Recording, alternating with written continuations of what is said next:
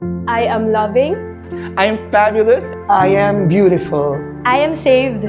I am a victor. I am faithful. I am devout. I am accepted. I am a Christian. I am MCC. And I am MCC. I am MCC. I am MCC. And I am MCC. I am MCC. I am MCC. I am MCC. I am MCC.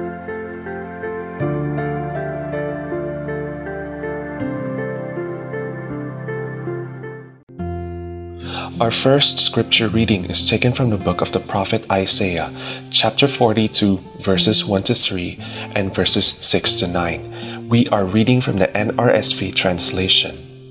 Here is my servant, whom I uphold, my chosen, in whom my soul delights. I have put my spirit upon him. He will bring forth justice to the nations. He will not cry out or lift up his voice or make it heard in the street.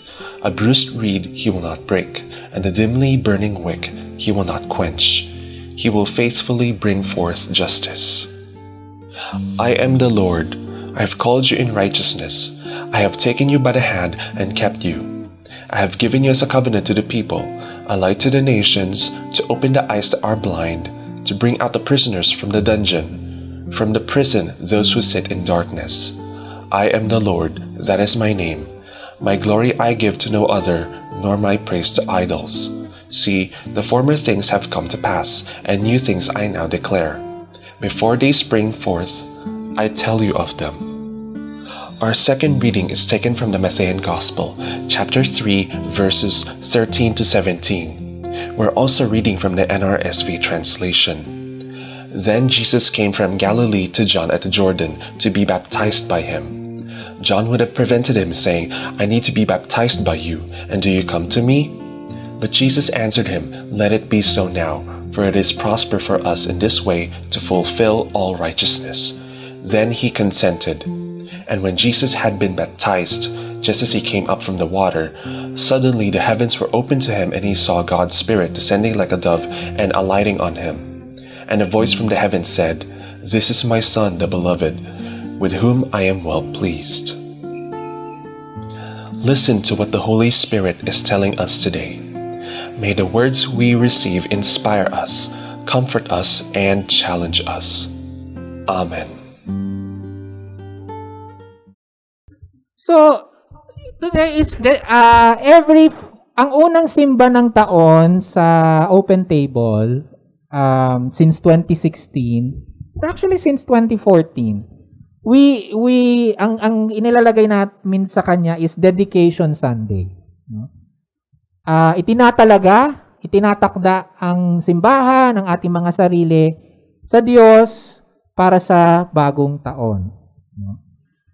So it's Dedication Sunday, and then every Dedication Sunday, kasi every second Sunday of January, no? Palagi yan, it's the baptism of the Lord. The baptism of Jesus. Yan ang reading. No? Every second Sunday ng January. And usually, every second Sunday talaga ang unang simba natin dito sa Open Table. No? So today is Baptism Sunday. Baptism of the Lord. And certainly, mamaya, may parang baptism na mangyayari. No? May baptism na mangyayari. Ngayon, napakadaming naisulat na over the last 2,000 years about baptism. Kasi, baptism is one of the universal sacraments of the church. Kahit saang church kayo, baptism is a sacrament practiced by all Christian churches. At ang nanggaling yan sa salitang Greek word, if you want it to be Greek, no, baptizo, meaning ilubog, immerse. Immerse in water. Ritual washing. And ritual washing is known across different cultures, religions, and spiritual traditions. So, hindi lang siya Christian. Lahat ng relihiyon, lahat ng spiritual tradition, mayroong one way or form of tinatawag na ritual washing or spiritual washing gamit ang tubig. Even Jewish, no? Si Jesus, hi Chase. Si Jesus, hindi naman siya Christian, di ba? Nag-agree ba tayo? Hindi siya Christian. Okay. Si John the Baptist, hindi siya Christian. Hudyo sila. They are Jewish. And certainly in Jewish law, in the Mosaic law, maraming iba't ibang prescribed different kinds of ritual washing for different situations, reasons, and even objects sa loob ng bahay. No, at required nga sila, ang mga Hudyo required na maghugas ng kamay bago kumain. It's in the law. It's in the Mosaic law. No? Maghugas ng kamay bago kumain. Kaya din nung panahon na nagkaroon ng tinatawag na Black Plague in Europe, minsan napapersecute yung mga Jews, mga Hudyo, kasi akala sila yung may kasalanan ng Black Plague. Kasi sila lang yung halos walang, hindi na anuhan ng Black Plague. Because part of their religious practice is hygiene, cleanliness, paghuhugas ng kamay, etc. Yung iba, yung mga Kristiyano, hindi pala hygienic, no? Sila lahat nangangamatay sa plague. So sinisisi, bakit yung mga Hudyo nating kapitbahay hindi namamatay? So even Jews had ritual washing. It's in their law. At si John the Baptist, na according to the Christian tradition, pinsan ni Jesus, kino-consider na propeta, a prophet during the time of Jesus, nagbabautismo in the Jordan River. And weird lang sa Jordan River. Sabi ng New Testament professor ko, ang Jordan River ay napakaruming river. Para siyang, hindi naman siya madumi na burak, no? Pero mahalin tulad daw siya sa Manila Bay. Ganun siya. Oo. Yes, minus the Dolomite. So, si John the Baptist, in Hebrew, ang tawag dyan ay mikveh. No, yung immerse. The translation from baptizo to Hebrew, mikveh. So, nagmikveh sa Jordan River si John. The ritual washing that was later Christianized, yung ritual washing ni John the Baptist na later na practice ng mga Kristiyano as baptism, went further than just ritual purity. No? Went further than ritual purity. Kasi nga sa mga Hudyo, ang ritual washing simply means ritual purity. Wala siyang certain context may kinalaman siya sa kasalanan, pero it's more on worthy ka bang pumunta sa templo at worthy ka bang mag-join sa Sabbath services ng Sabado kung in terms of yung ritual cleansing. Ritual cleansing. Yun lang siya. Wala siyang masyadong kinalaman sa kasalanan. Kasi ang kasalanan, ang pag-aalis ng kasalanan sa mga Hudyo, usually once a year during the Festival of Atonement. Kung saan noon nag-aalay ng tupa sa templo. To remove at hindi siya individual sin, the sin of the entire people of Israel. Yun yung pagtanggal ng kasalanan. Ritual washing, ano lang siya? Parang yung pagtatanggal nyo ng sapatos pagpasok dito. No? Para hindi, worthy ka ba, para hindi madumihan yung sacred place or sacred service, ganun lang siya. But Christians went further. When Christians finally practiced baptism, together with the washing, it also meant moving from the old life to the new life. Very basic theology ng baptism is moving from the old life, lumang buhay, to a new life, panibagong buhay. Also, moving from the old identity, an identity na i-relate na lang natin sa LGBT. Isang identity mo na kinahihiya mo, identity mo na itinatago mo, Sa isang bagong identity na ipinagmamalaki mo, isang bagong identity na tanggap mo na sa sarili mo.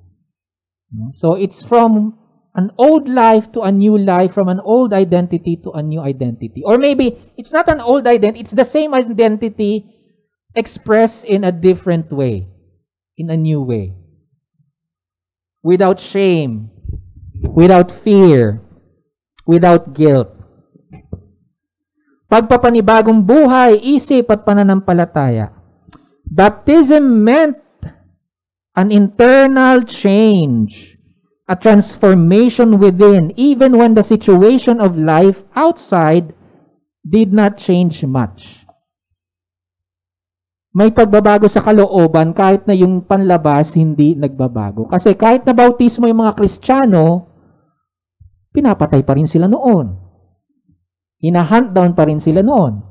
And yet, nung sila ay papatayin, they were singing hymns of joy. That was totally mind-boggling to the Romans at the time. So there's a new life, a new identity, a new perspective. An internal change, even when external things did not change.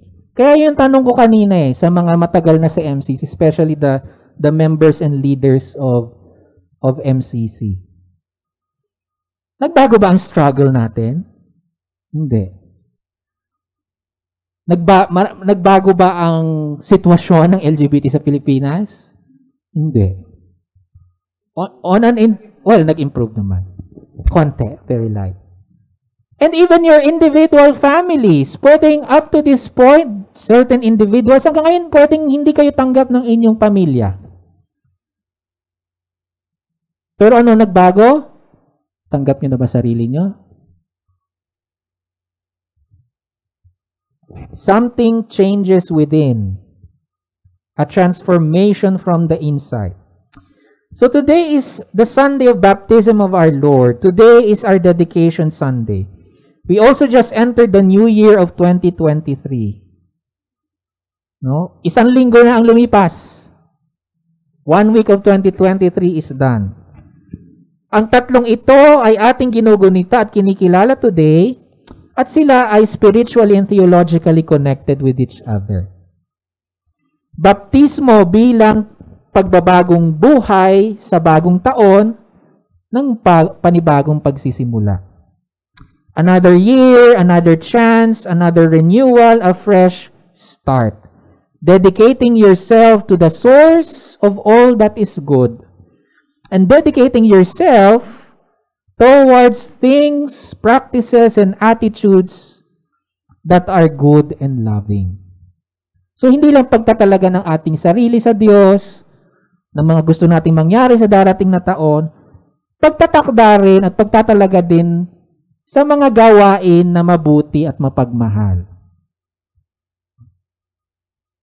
This year also, ang ating thematic is on gardening. So the entire year for Open Table MCC, ang thematic niya ay gardening. At ang humingi ako ng mga suggestion kasi sa board no? Nagbigay sila ng iba't ibang suggestion at ang nanalo sa suggestion ay yung binigay ni Dan D, no? About gardening. I will tend to you like a garden, says the Lord. Yan ang ating tema for the year. Sisimulan natin ang preaching series next week, not today. So, we have a preaching series about gardening. Ang buhay at pananampalataya bilang paggagarden. Ha? DA? Department of Agriculture? Ayan. Ano ba yan? O nga pala, no? Meron kang sa agri. Mag-preach ka next week? So, hindi ka lang magko-compune yan. Pre-preach ka din, di ba? So, next week ang ating series on gardening. And so every Sunday it's gardening until bago mag-Lent. No? Until bago mag-Lent yan ang series natin. So today is baptism and dedication. Pwede rin nating iugnay ang baptism sa pagdidilig ng binhi o halaman because baptism does not only wash away, it also nourishes. Baptism nourishes. Nourishment. Water is an essential element that nourishes all of life. All life. Scientifically speaking, life came and emerged from the primordial waters of the young earth. Ang buhay ay nagmula sa tubig. And even in the Genesis story, was there nothing in the beginning? There was water. The first thing that was in the Genesis story, Genesis 1, is the waters. And the Spirit of the Lord moved upon the waters of the deep. Yun yung sabi. So, hindi totoo yung ex nihilo, creation from nothing. Merong water at the beginning. So, both scientifically speaking and in the mythology of Genesis, life, everything came from water. We can say that in today's gospel reading of the baptism of Jesus, the waters of the Jordan River, at sabi ko nga kanina, madumi daw yun, did not only wash Jesus, but more importantly, nourished him, spiritually nourished Jesus, as water nourishes a plant. And the Holy Spirit coming down to him like a dove can also be like the light of the sun that gives warmth and energy to a plant.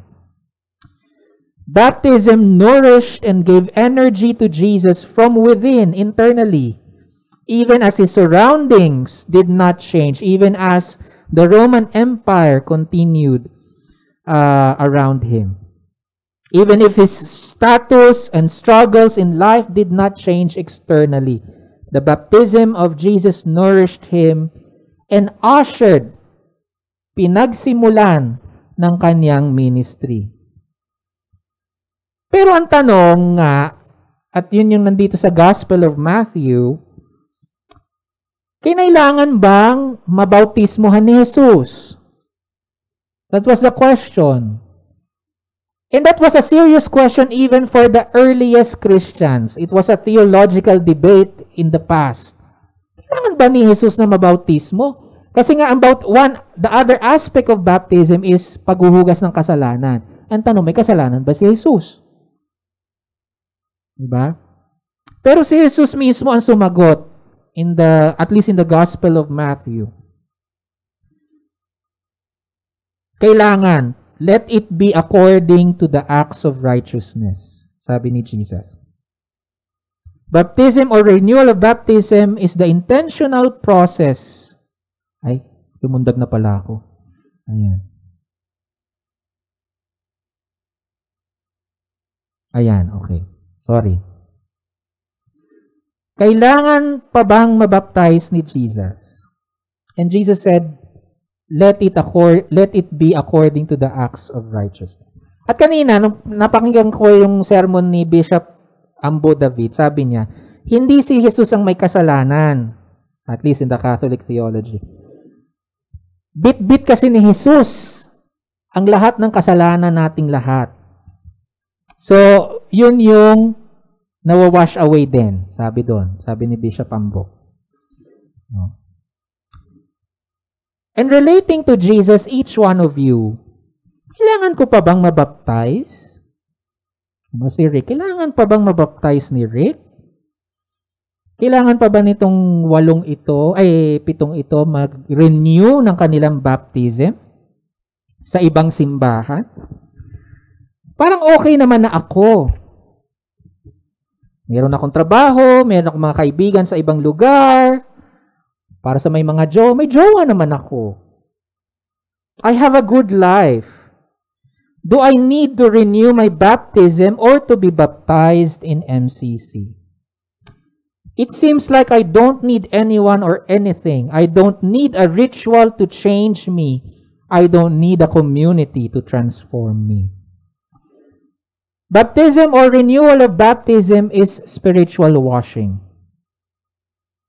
You don't need it if you think puspos ka na ng kadalisayan tulad ni Mama Mary. You don't need it if you think dalisay ka na at hindi ka kailanman narurumihan. Baptism or the renewal of baptism is the intentional process of changing and transforming your life from within so that your life from outside can also change. The constant change from an old life, an old version of you to something and someone new. You don't need it unless you think there is nothing to transform or change within you.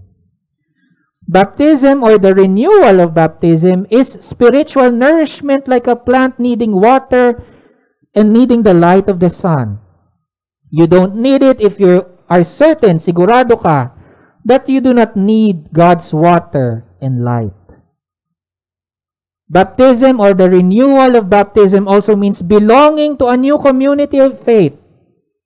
Yun din yung ibig sabihin ng baptismo eh. Pagiging bahagi ka na ng isang komunidad o pamilya ng pananampalataya. Unless you think you do not need a spiritual community, you do not need others, then you do not only need baptism, but also you do not need Open Table MCC. Even Jesus, mismong si Jesus, thought and declared that He needed baptism and to do what is needed for His new life and His new ministry. Maski si Jesus, si John the Baptist na nga nagsabi, hindi mo kailangan, dapat ako ang bautismohan mo. Sabi ni John in the Gospel of Matthew. But even Jesus said that it is necessary. It is necessary before He can do ministry. His baptism transitions Him from the old identity and old life of an unknown peasant carpenter, isang konstru, day laborer, from the old life of an unknown peasant carpenter in an unknown small town of Nazareth where nothing good can come from, to a new life as prophet, preacher, teacher, healer, and Messiah. Baptism was essential even for Jesus to empower Him to face not just an external evil, but also the evil of the human ego that can sabotage His ministry and mission. He needed baptism as He started to invite people. Kinailangan niya ng baptismo before inviting people. As He started to invite people to become part of His mission and ministry and form around Him, mag-form sa paligid niya a traveling community of followers. Ang bautismo o renewal ng baptism ay isang pagpapanibagong buhay at pagpapanibagong pagkatao. Let me be clear, hindi pagpapanibago na from being gay to straight. Like what other churches might say, no? At yung ritual na natin gagawin ngayon, hindi yun na lumayas ka sa spirito ng kabaklaan. No. That's not what we are saying here. And there is no tawag dyan.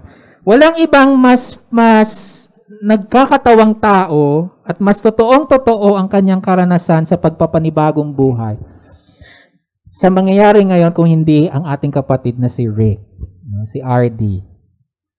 From the old life, from the old identity of a Jehovah's Witness.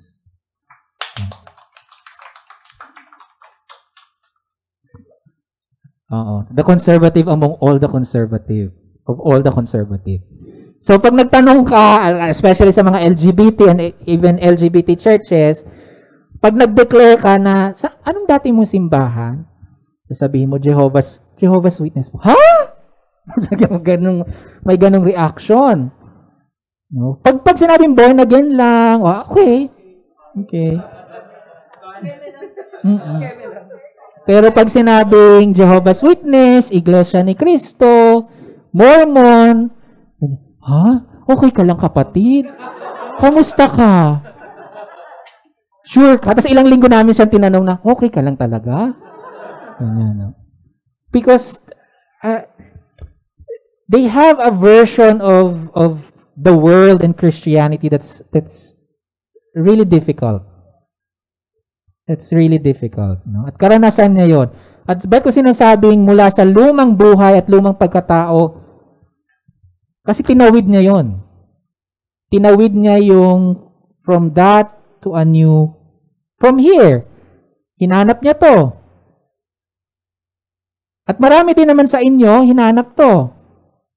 Hindi naman lahat sa atin na evangelize ng jowa. Diba?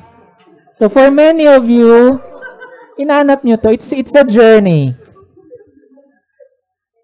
And that is a baptism of fire. Pagpapanibagong buhay, pagpapanibagong identity.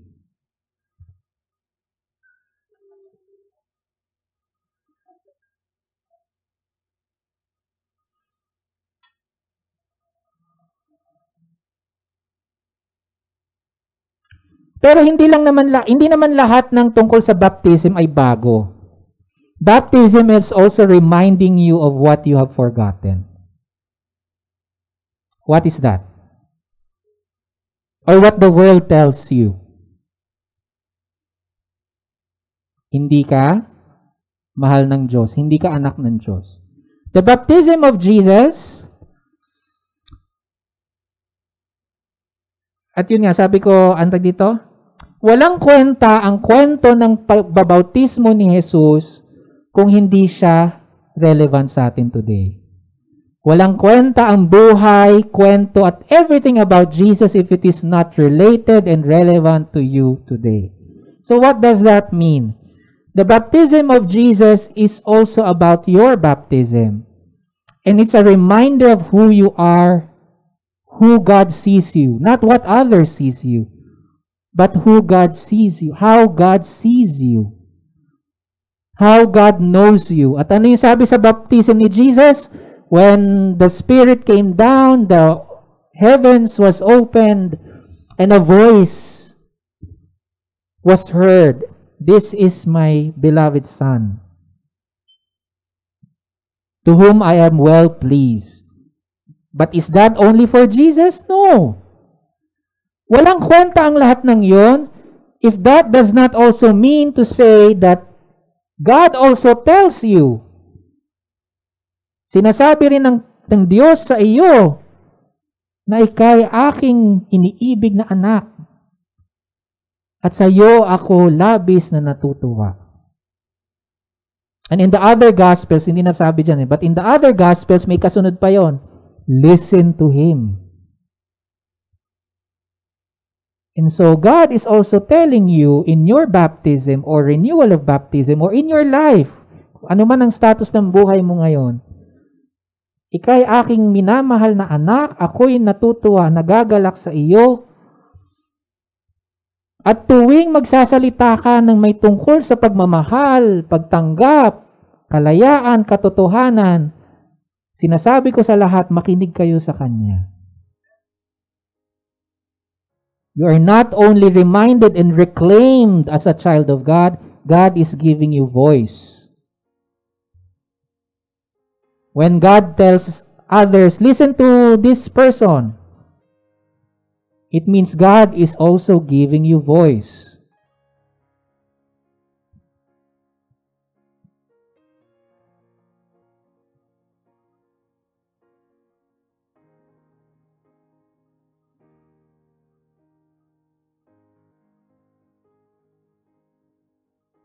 Sabi na nga, dapat prinin ko na lang eh. So kahit hindi pa natin ginagawa ang right of membership,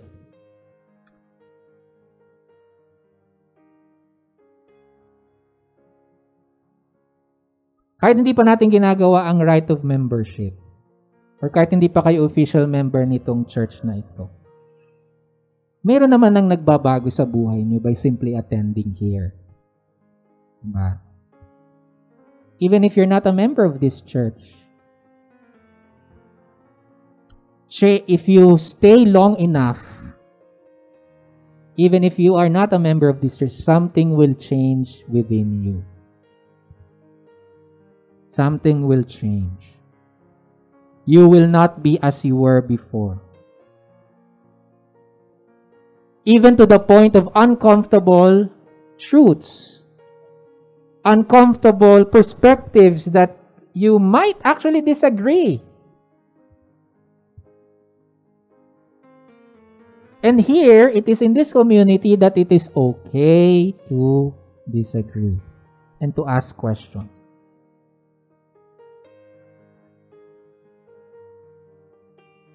And after so many years, something will change. Something will shift, even if you're not aware of it. After several years of being a member or a leader or even just someone who attends, one day you will tell yourself, I am no longer the same person as I was in 2012. I'm no longer the same person as I was in 1998. In 1998. Or si Kuya Vince in the year 2000. I'm no longer the same person before I came to MCC. Sabi nga sa kanta, I have been changed for good. So today, we will be receiving into the rite of ministry membership 7 new people. One old member na matagal nang hindi na-induct, no? Sa public worship. And later, perhaps an honorary member. Technically, hindi sila babautismohan kasi ang ritual baptism, ang baptism sa Trinitarian tradition, hindi nauulit. It can never be repeated in the Trinitarian tradition. Kaya the Roman Catholic Church recognizes, may listahan ang Catholic Church ng mga simbahan na kung saan nire-recognize nila yung baptism nun. For example, halimbawa sa kasal, no? Yung magiging asawa mo ay Methodist o kaya Baptist. Tas yung isa Roman Catholic.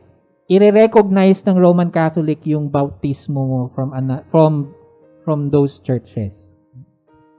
So the 7 people will renew their baptism while Rick will be baptized today. The rite of ministry membership is a ritual to formalize. Yung ritual, pino-formalize niya yung kanilang choice. And the covenant of the people who wish not only to become part of our garden, our home, that is open table, but also to intentionally live a new life. Bagong buhay kasama ang kanilang kapwa sugatan at nasasaktan.